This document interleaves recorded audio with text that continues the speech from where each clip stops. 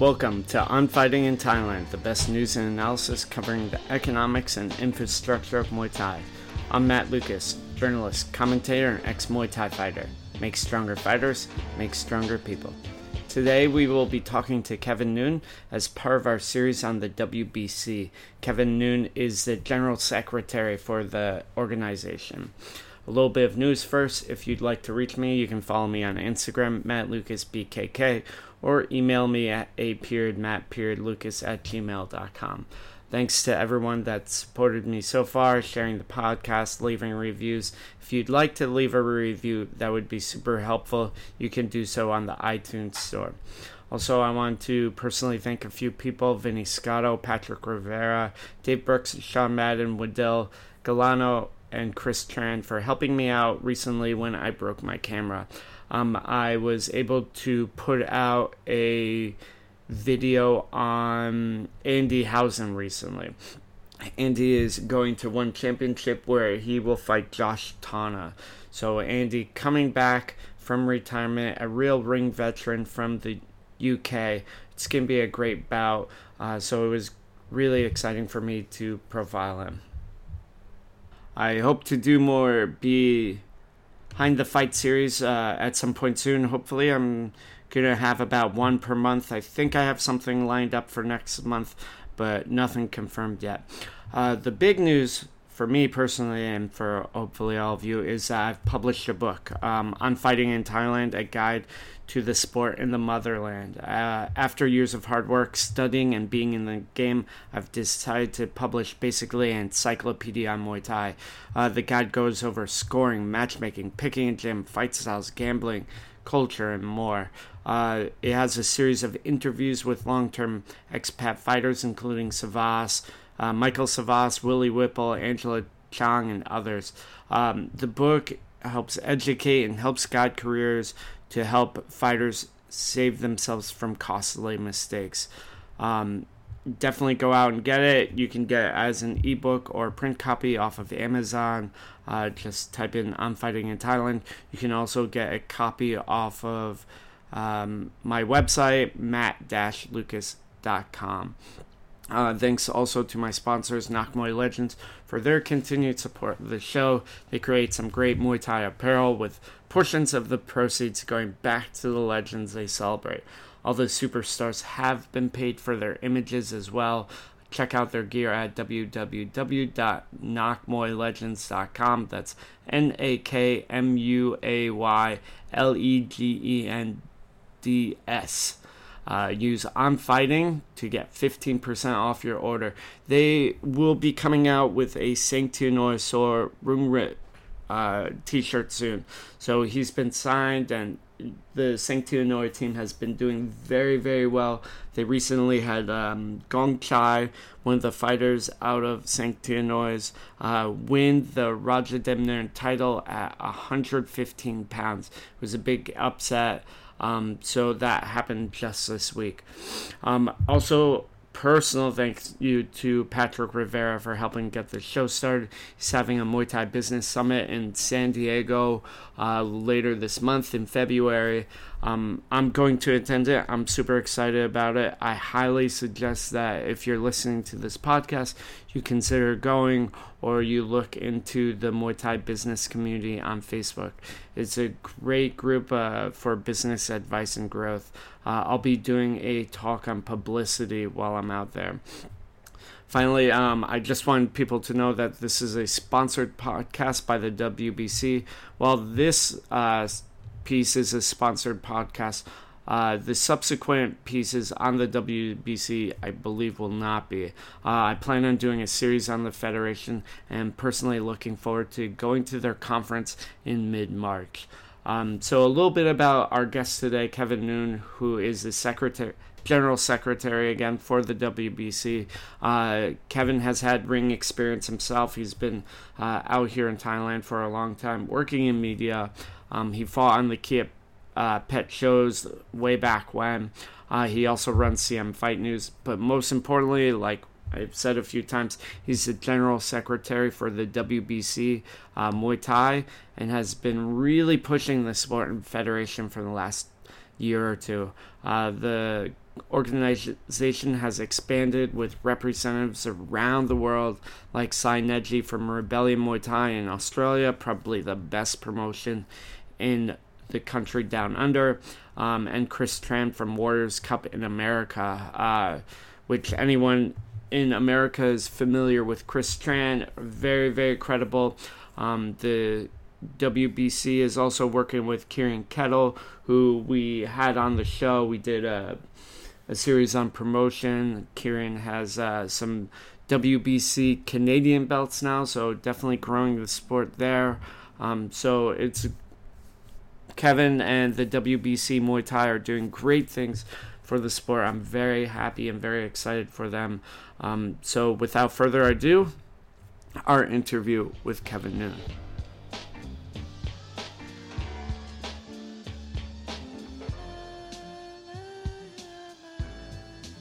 Thank you so much, Secretary General Kevin Nunes, for coming on the show today.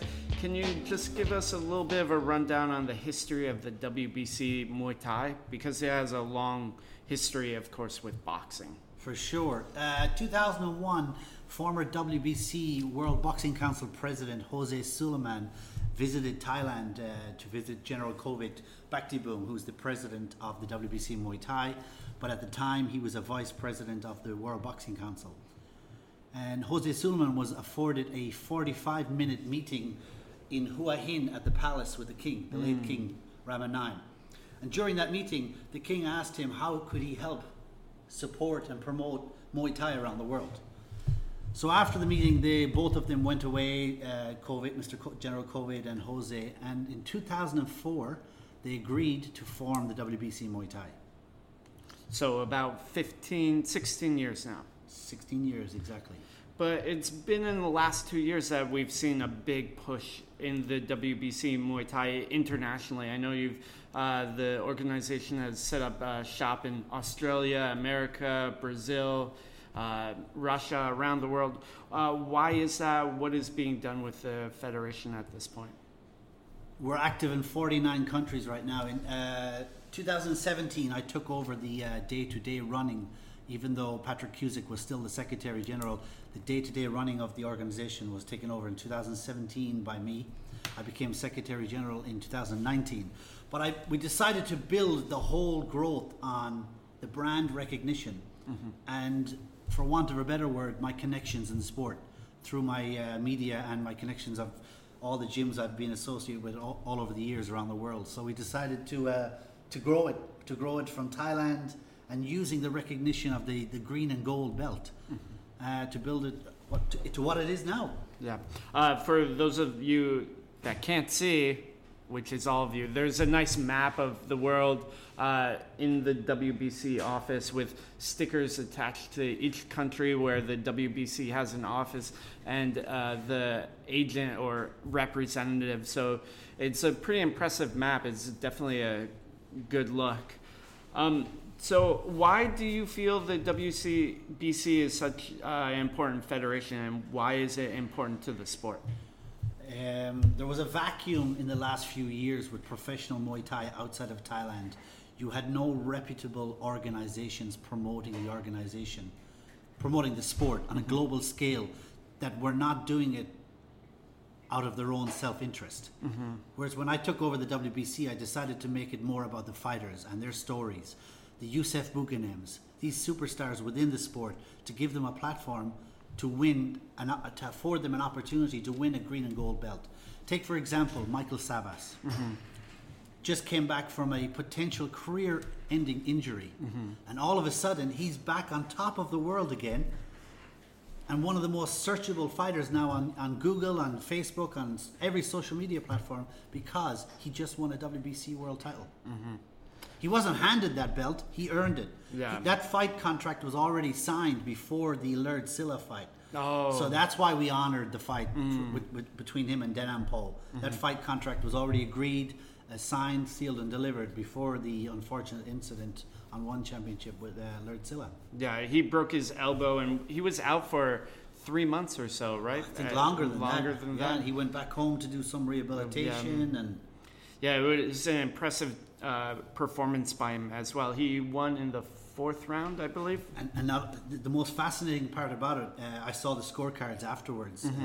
He was losing. He was losing. He lost rounds 2 and 3. And in the corner between 3 and 4, Boat Petchendi, the boss of the gym, told him, if you don't turn up the volume here, you're going to lose this fight. And he came out like a man possessed. It was incredible to watch. Yeah, it's pretty awesome to see him. He's been out here for a long, long time as well. So, of course, you are doing international Muay Thai. What are the rules of it, and does it differ from the stadiums or some of the other shows out here? That's an interesting question. Up until about 4 months ago, the WBC, for the past 14, 15 years, we've had our own set of rules. We were loosely following the Sports Authority rule set, but we had adapted it because the WBC boxing, we had to incorporate some of their rules, such as the clash of heads, intentional, accidental, deducting 2 points. For example, if you and I are fighting, you're in the red corner, I'm in the blue corner, and in the middle of the second round, you headbutt me. I get a gash on my head. The fight can continue. You're deducted 2 points. Like a foul. Like a foul. If it's an accidental clash of heads, the uncut boxer is deducted a point. That's a WBC boxing rule.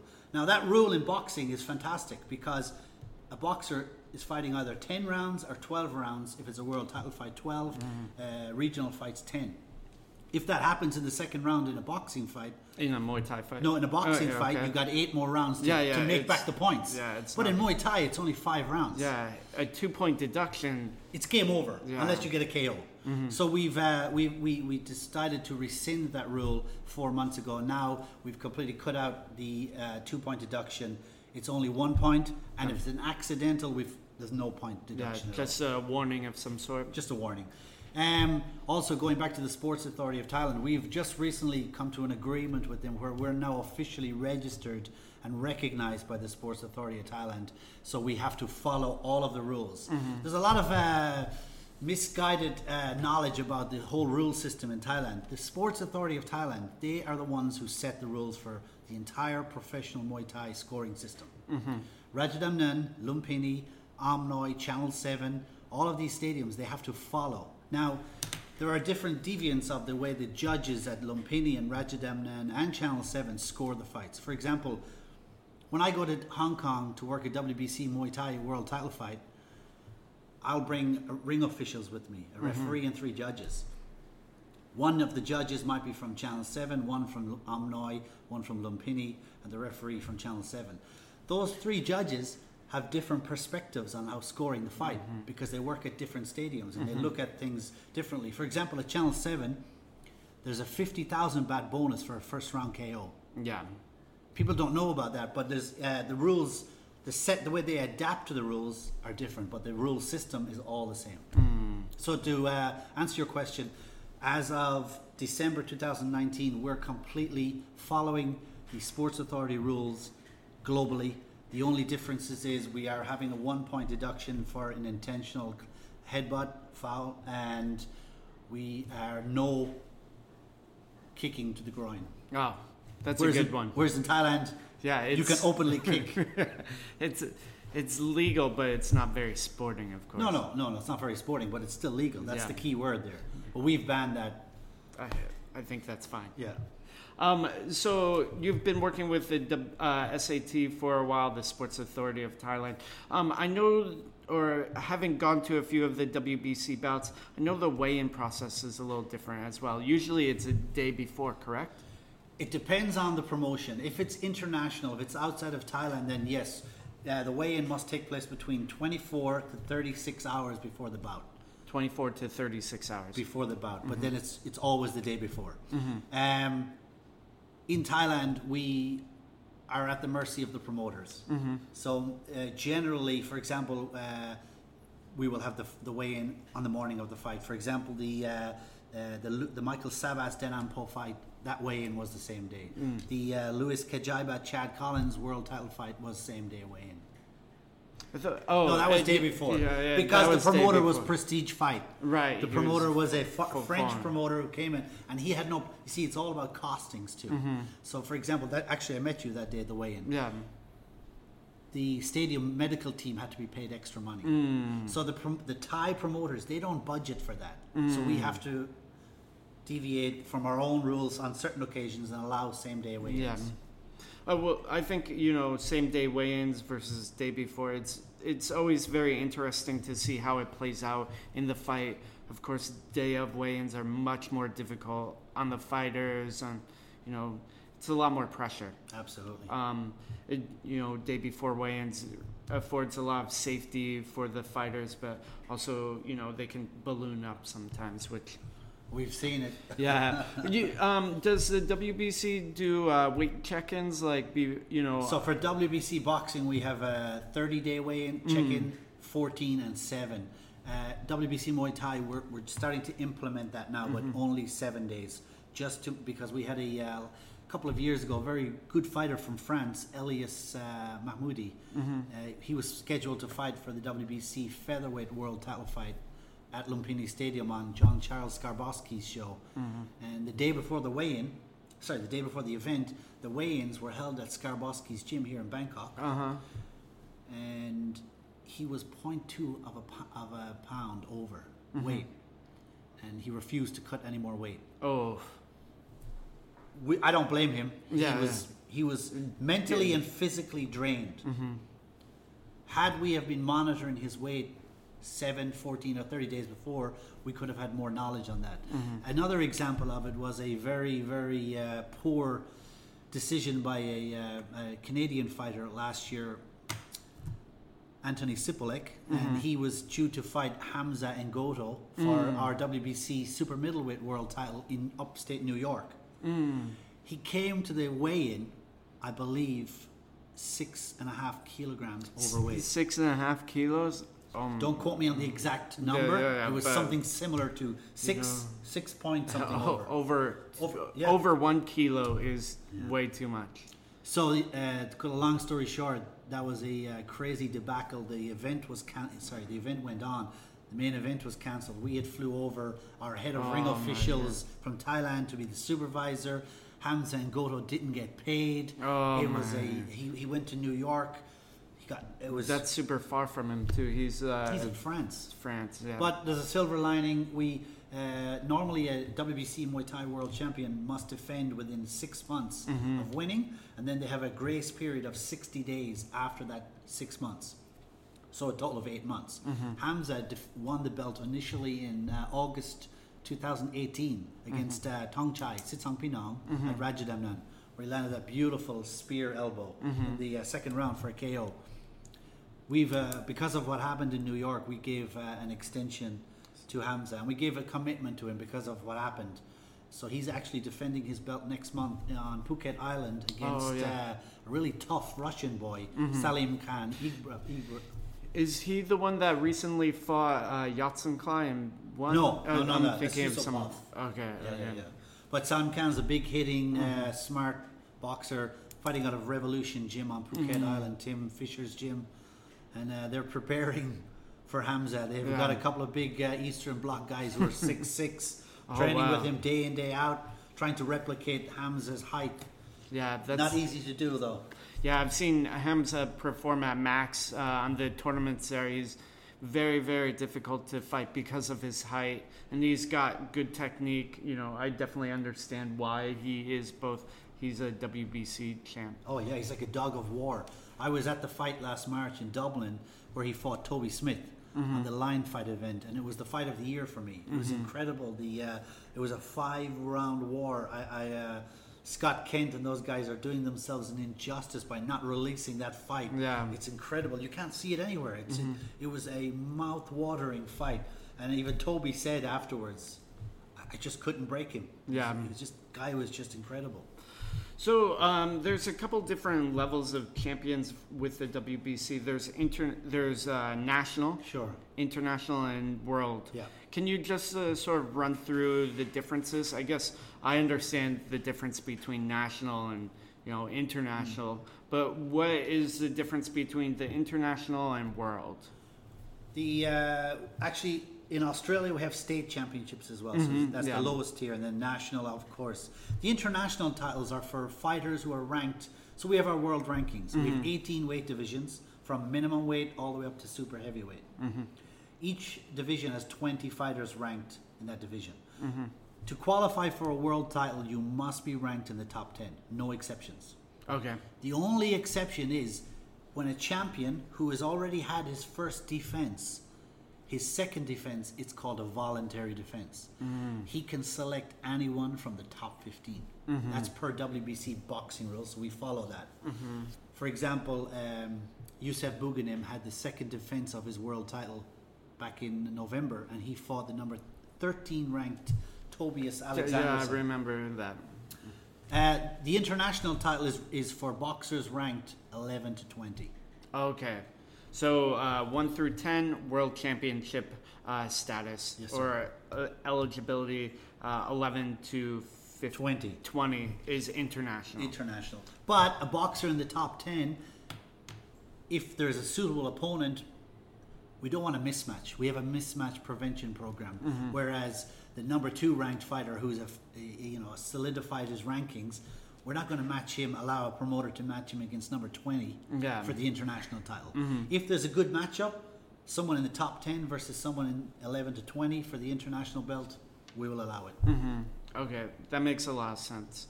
Definitely having mismatches isn't good. So you mentioned how often the fighters defend their belt.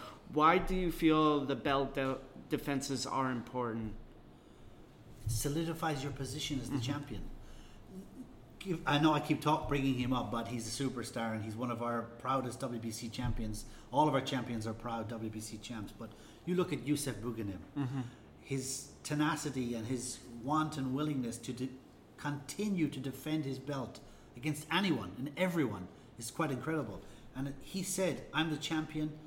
Yes, I'm not going to sit on the belt. I want to offer this belt to every and any challenger.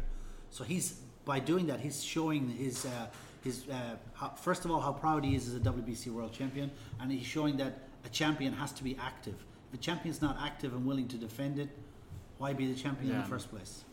Yeah, I definitely feel like I remember talking to someone, I think it was Onion Topic, who said, like, if you don't defend your belt, you're not a real champion. Absolutely. I definitely think that's true, and I definitely feel like the legitimacy of a belt only occurs through continual defenses, and it's a legacy of the belt that matters. Yeah, it's a great point. So can you run us through some of the recent fights that the WBC has put on? I know we talked a little bit about the Louis Kajaba, Chad Collins for the diamond belt, and then that was for the world. World. Yeah. Okay. That wasn't the diamond. Sorry. Man. Sorry. Yeah, it's all right. It's okay. That was my fault. So and then Michael Savas versus Denapal. Can you just run us through sort of how things sort of happen with one of these bouts? When we're doing the rankings every month, so how we do that, we have our world rankings, and once a month we have a committee of 9 members who meet here at the WBC office, and we all 9 members are, in their own right, very knowledgeable men of the sport. We selected a very good committee. We have all the journalists from the stadium. I was going to say that. Yai, Champ, Nui, and Pop Torn. They're the 4 main journalists. There are other journalists at the stadium, but these guys are the almanacs of the sport of Muay Thai. They're the ones with the connections. They're the guys who do the commentary. They're the guys the promoters and the gym owners call to do the interviews, to give the inside tips. So we got the 4 of them on board, myself, and we have a couple of Royal Thai Army colonels who come and help us. They're fans of the sport. So we meet once a month. But the process just is not that day. The process is the other 30 or 31 days or 29 days, whatever it is of the month, where I'm tracking results from Thailand. I'm tracking results from Sweden, from England, from Australia. Now, this is the power of social media. Yeah. 5 years ago, it was much more difficult to do that. Now it's so much easier because I have a system set up on my phone and my computer where I log and track all of these results, the fighters, and I use the guys in the UK are fantastic right now. Fight record. Yeah. Amazing, fantastic concept that they're doing right now, and very, very worthwhile fight record. And not just them, but there's many, many different resources I use around. So to answer your question, we're tracked, for example, Sean Clancy. This is a perfect example of what we're talking about. He's the current WBC super lightweight world champion. He won an international belt. He won the world title fight. The world title fight was against Alessandro Sara in Cork, Ireland last July. Last July? Yes, July 2019. Sean's opponent, his upcoming opponent, Jordan Gottfredson, he's a perfect example of how this happens. So he's working a lot with Sai, our mutual friend in Rebellion Promotions in Melbourne. Sai has been putting Jordan on his shows continuously, building him up, became the national champion, got into the world rankings, started off at number 20, got another 2 wins, went from 20 to 15 to 11, and then he had a very big win against Denapal, knocking him out in the last round. Yeah, that was good. And that win got him his spot in the top 10. The minute he was in the top 10 and it was publicized, we were contacted by a promoter in Western Australia, Domination Promotions, Blair Smith, and Darren Kurovich, with the help of Sai. And they put in a request for the world title defense, Clancy versus Jordan Gottfredson. Ooh, that's a good one too. As soon as we receive that documentation, we have a committee of 3 people who will review it. Myself and 2 other members. Each one will review it independently. We look at the last 5 results of the opponent. Obviously, the champion, we don't need to. He's the champion, so he's entitled to his defense. But if it's not voluntary, then it has to be someone in the top 10. So Jordan got into the rankings at number 8. If I stand corrected, I'm happy to be so. All 3 members of the committee approved it. It then goes to the championship committee, which there's myself and another member, and then we're the second final authorization. Once we sign off on that, it goes to the WBC Muay Thai President, General Covid. He sits down with me as Secretary General, and he asks me the review from the initial 3, then the second 2, and then he gives the final sanction. So it's a process. Yeah. It's not as simple as picking up the phone, I want this world title fight. Yeah, of course, here you go. Yeah. I mean, comes back to your question of legitimacy. That adds to the legitimacy of the organization, of the belt, and as the structure of the WBC Muay Thai. And so the fight with Denapal, where Jordan Gottfredson won, that was 1 month ago, a month and a half? That was in November. On Rebellion. Yeah, late November. Correct? Late November. Okay, so, and then he's slated to fight Sean Clancy now. March 20th. March 20th. In Perth. So it does take some time to set this up. That's what 4 or 5 months basically. No, so we don't. This is another policy we have. We will not sanction a world title fight longer than 8 to 9 weeks away. Simply because in that meantime, anything can happen. Someone can get injured. The fighter could take another fight, lose, and then our credibility goes into the ocean. The Jordan Gottfredson Sean Clancy fight is actually still not 100% sanctioned, even though we have given them verbal agreement. Our president has given them verbal agreement to promote it. The official sanctioning letter will go out on the 28th of January. Okay, so what you said, 8 weeks out from between 8 to 10 weeks. Yeah, 8 maximum, to 10 maximum. weeks. Yeah. So, and then in that 8 to 10 weeks, can Jordan or Sean cannot fight? They can, but they have to fight 1 pound above the weight division. If they fight, for example, so the world title fights at super lightweight, 140 pounds. Okay. If they fight at 139 and get knocked out, world title fight's off. If they fight at 141, get knocked out, lose by points, it won't affect the world title fight. Because it's within the weight Within category. the weight division. For example, as you know, here in Thailand, if you're the champion at Rajadamnern at any weight, let's take a great example. Last year, Chalawan from Atachai Gym, he was the Rajadamnern champion at bantamweight, 118 pounds. While being the Rajadamnern champion, he fought at Omnoy for the bantamweight championship at Omnoy. He lost by KO.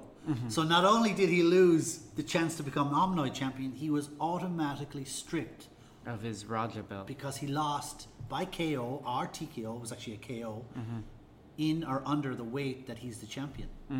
That's the rules here in Thailand. Same for Channel 7. That's set by the Sports Authority, and all stadiums have to follow that rule. Yeah, that's a good rule. It's a fantastic rule. Yeah. So the WBC follow that as well. We follow that rule. Yeah, it adds that legitimacy to the belt. But I guess in terms of a little bit of the sort of day-to-day procedures for a bout, what is that like? What does the WBC do on hand or like at the event itself? So we will, depending where the fight is, if the fight's overseas, we will appoint a fight supervisor and we will have some input on the ring officials. For example,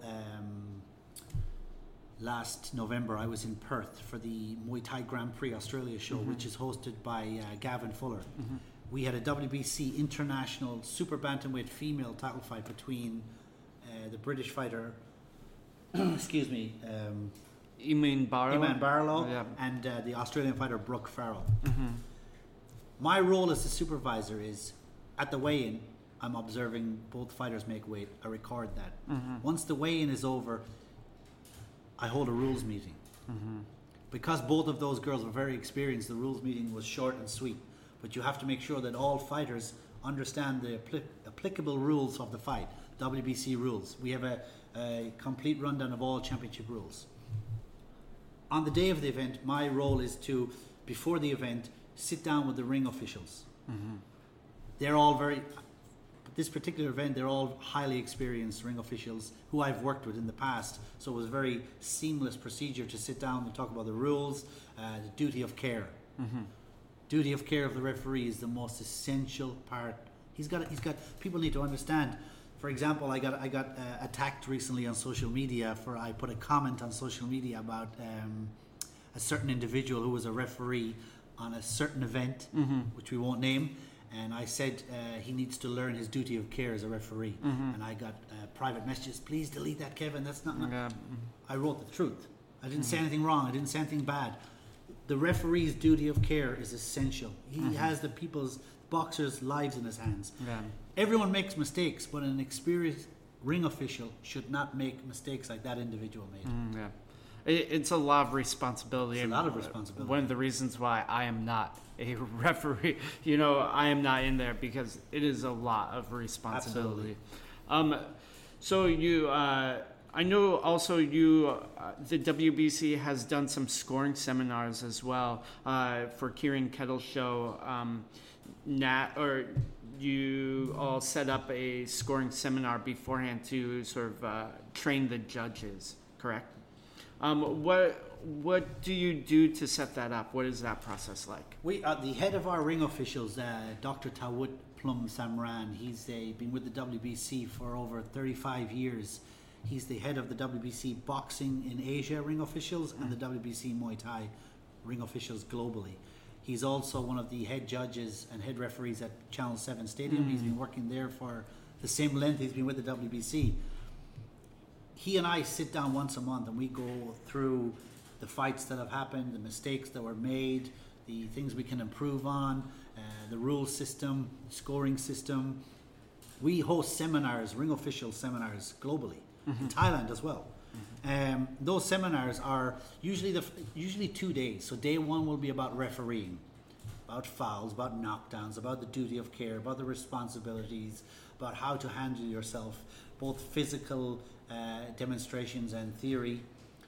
Day two is normally about judging, about understanding the 10-point must system, about understanding the intricacies of scoring in Muay Thai, the understanding of the techniques of the boxers, how to score. Like, it's a complete fallacy people who say that a punch will score the same as a beautifully executed body kick or a beautifully executed knee, like Nung Rang Lek, now the man of the moment in the stadiums. The way he breaks down the fighters right now. It's all about the competency of the judge as well. Your competency as a judge. You cannot have any emotion. You got to delete everything. You got to be so subjective. So objective.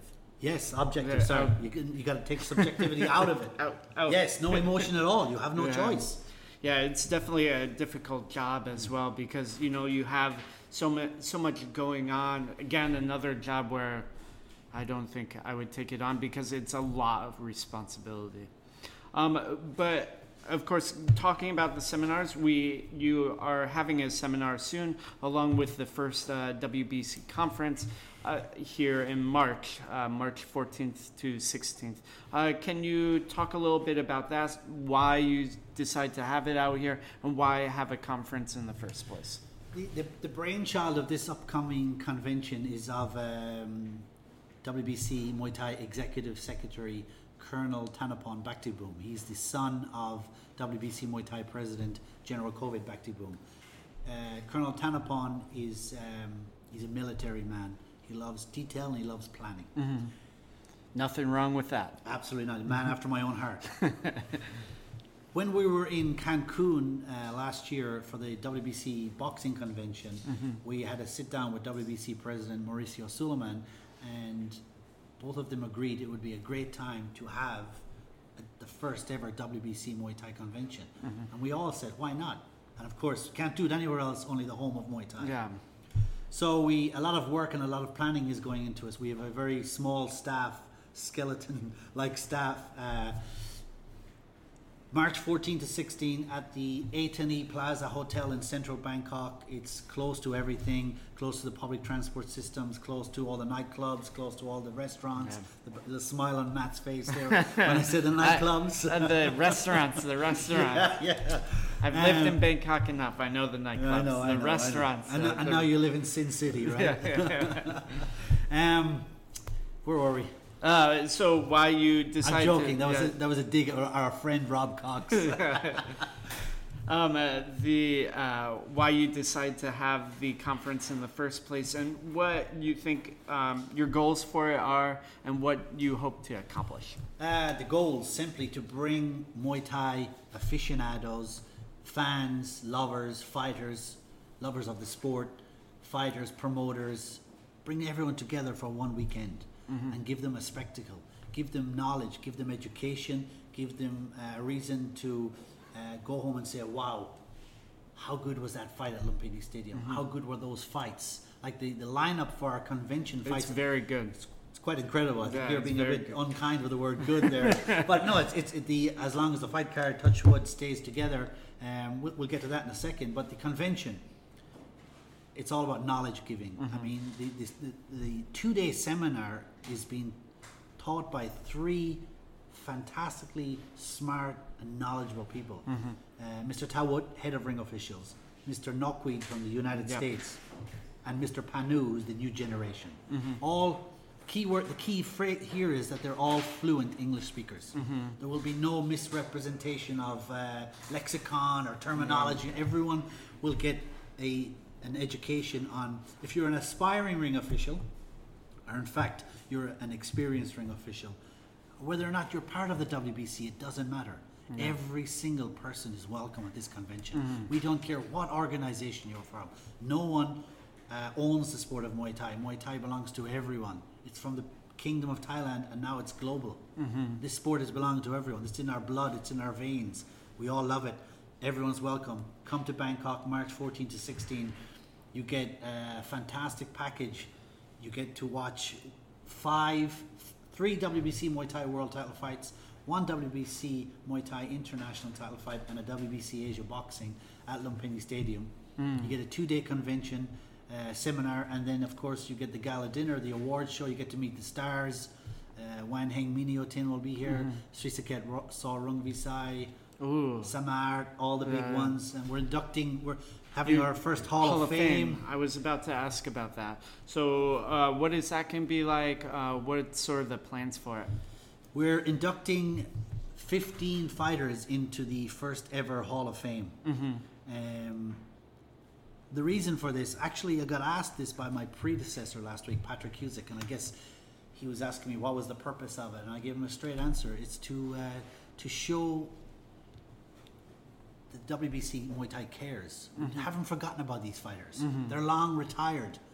Two of them have passed on. Rest in peace, Ginte Verde and Shane Del Rosario, a compatriot of yours. Yeah.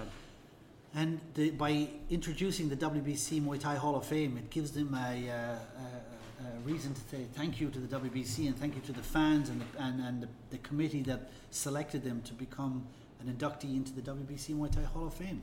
And so, how was the selection process for the Hall of Fame made? Is it different weights? Is it different periods? Or what was that selection period like?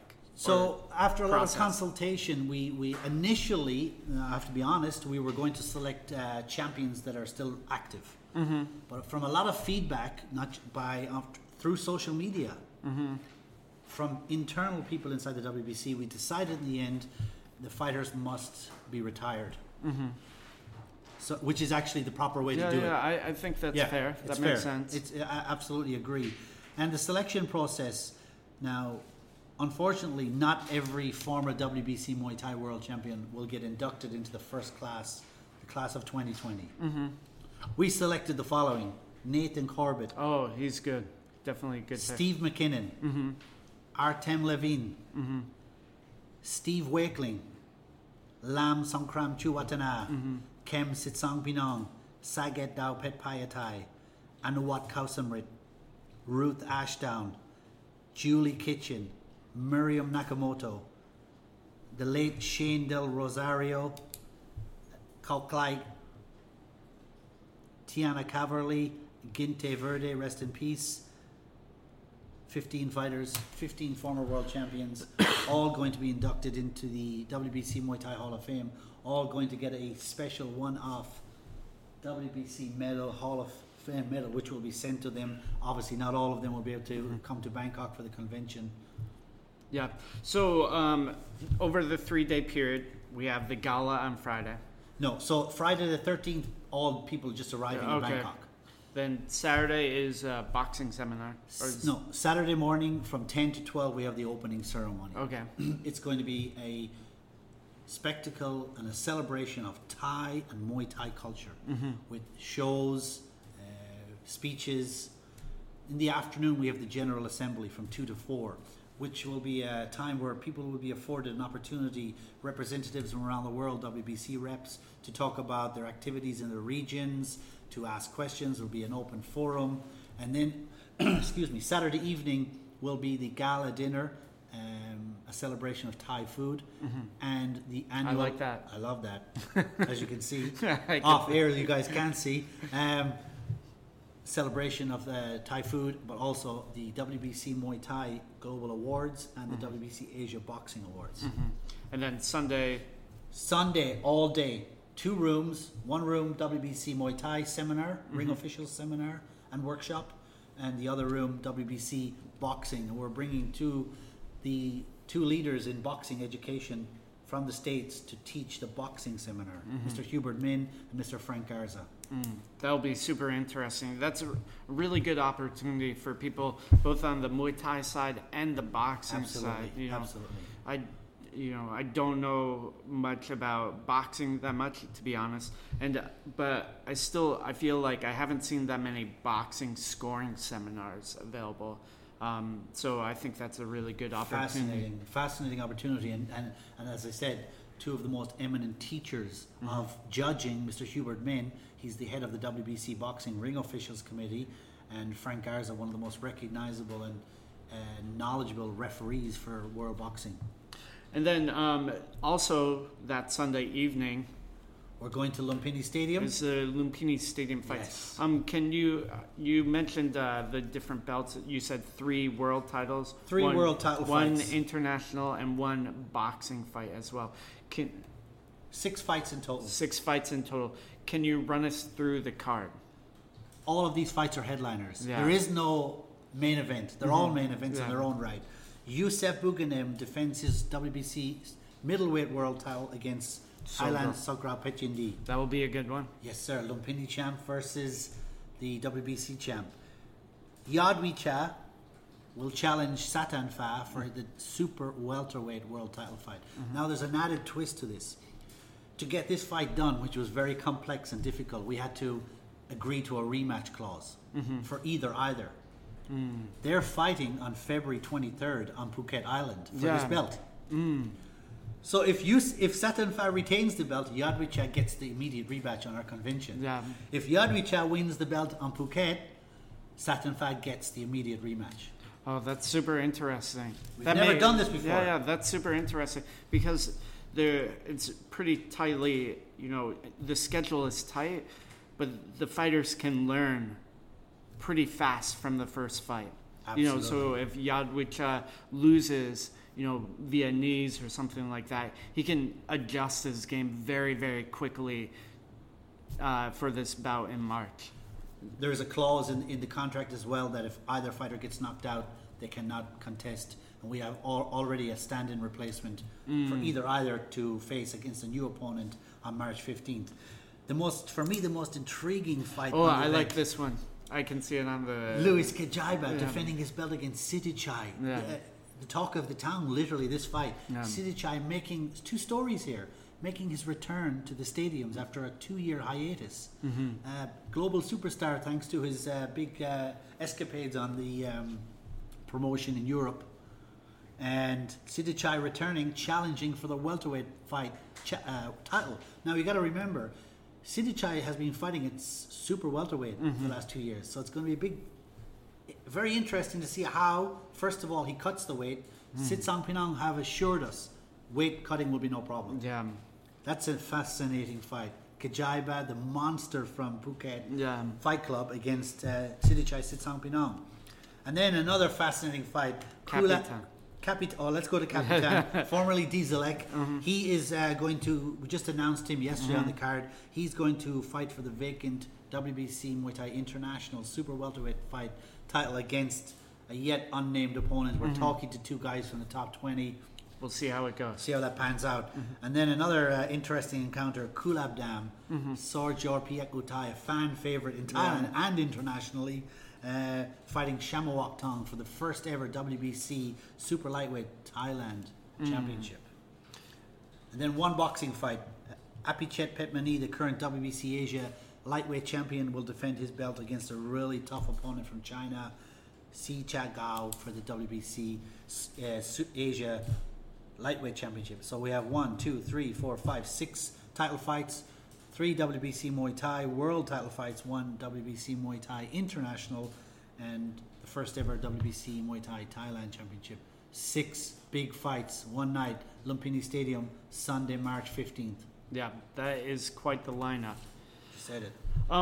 And so obviously you're doing tons and tons of stuff with the conference, with pushing the sport internationally. You're also doing a fair amount here nationally. You have the WBC Youth Cares program.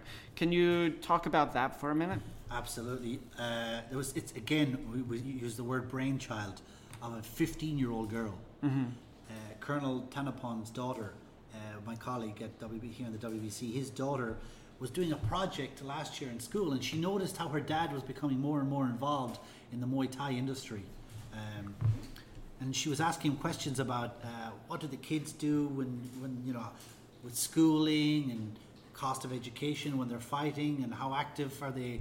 Do they go to school every day? And they took on a research project, and they found out, as you and I both know, when a fighter is an elite fighter, they're pretty much taken from their villages and they're brought to the big gyms in Bangkok. Now, in fairness, 99.9% of the gyms here will make, it's compulsory they go to school until Mosam, Matayom 3, which is grade 9.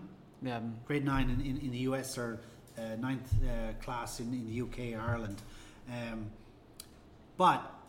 So what they did was they went to Isan, the Northeast, and they went to a couple of gyms at the start, and they saw the destitute. Mm-hmm. Some of these kids don't have shoes. Some of these kids don't have proper training equipment. So she decided to tap into her dad's business friends. Her dad's a successful businessman, as well as being a military man, and they decided to set up this foundation called the WBC Muay Thai Youth Cares program. Donate gym equipment to gyms in the Northeast and the South, rural Thailand. Give scholarships to students to make sure that they're able to attend school. A lot of these kids that we talked to, and we brought them down to Bangkok for a press conference, they don't go to school not because they don't want to go to school. They don't go to school because they have to go out and work to feed their siblings, to feed their grandparents. So it's a fantastic initiative by a 15-year-old girl, and it has mushroomed now. They had a WBC Muay Thai Youth Cares program internationally as well, in Japan, in Tokyo, Paris, and Moscow, with the Thai embassies, which have been fantastic, and spreading it not just in Thailand but globally.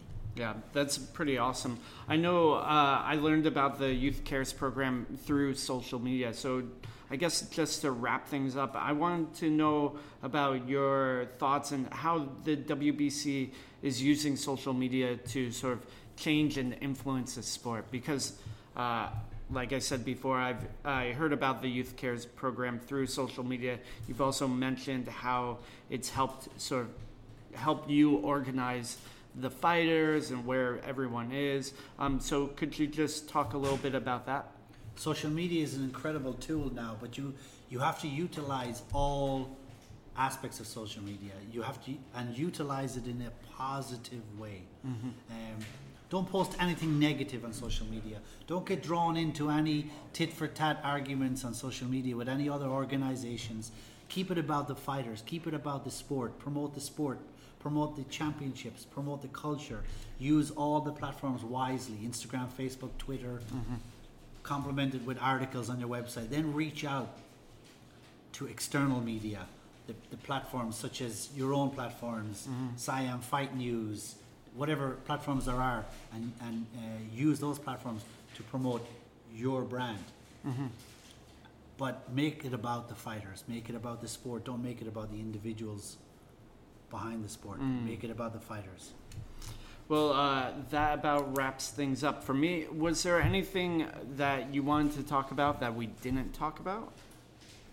Not that I can think of. Just to reiterate, everyone is welcome at the WBC Muay Thai Convention, March 14 to 16. 2 days of seminars, a night of championship fights, gathering of fans, aficionados. Everyone is welcome. Final note, the sport of Muay Thai is not owned by any one organization. Every organization who promotes the sport has a right to promote the sport. And that's it. Well, thank you so much for your time. I really appreciate it. Thank you, man.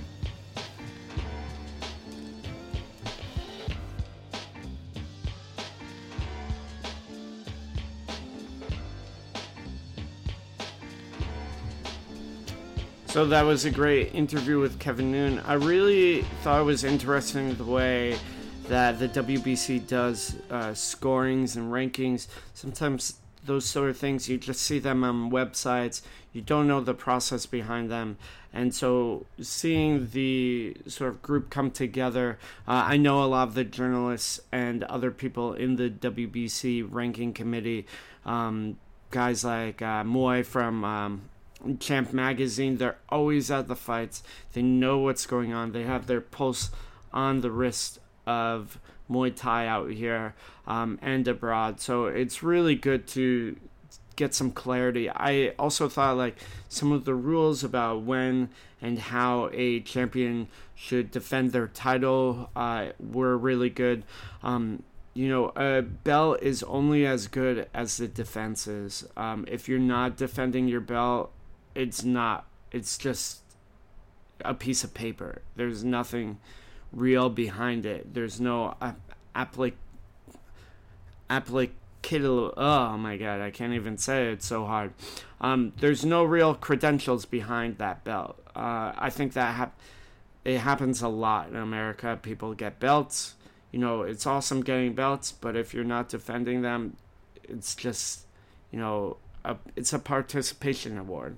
You know, there's nothing wrong with participating, but for me, it's not a real belt. So that about wrap things up. As always, you can reach. Thank you so much to Kevin Noon for coming on the show today. If you'd like to reach me, you can follow me on Instagram at LucasBKK or email me at a.matt.lucas@gmail.com. The WBC has a very, very active Instagram as well, which you can reach.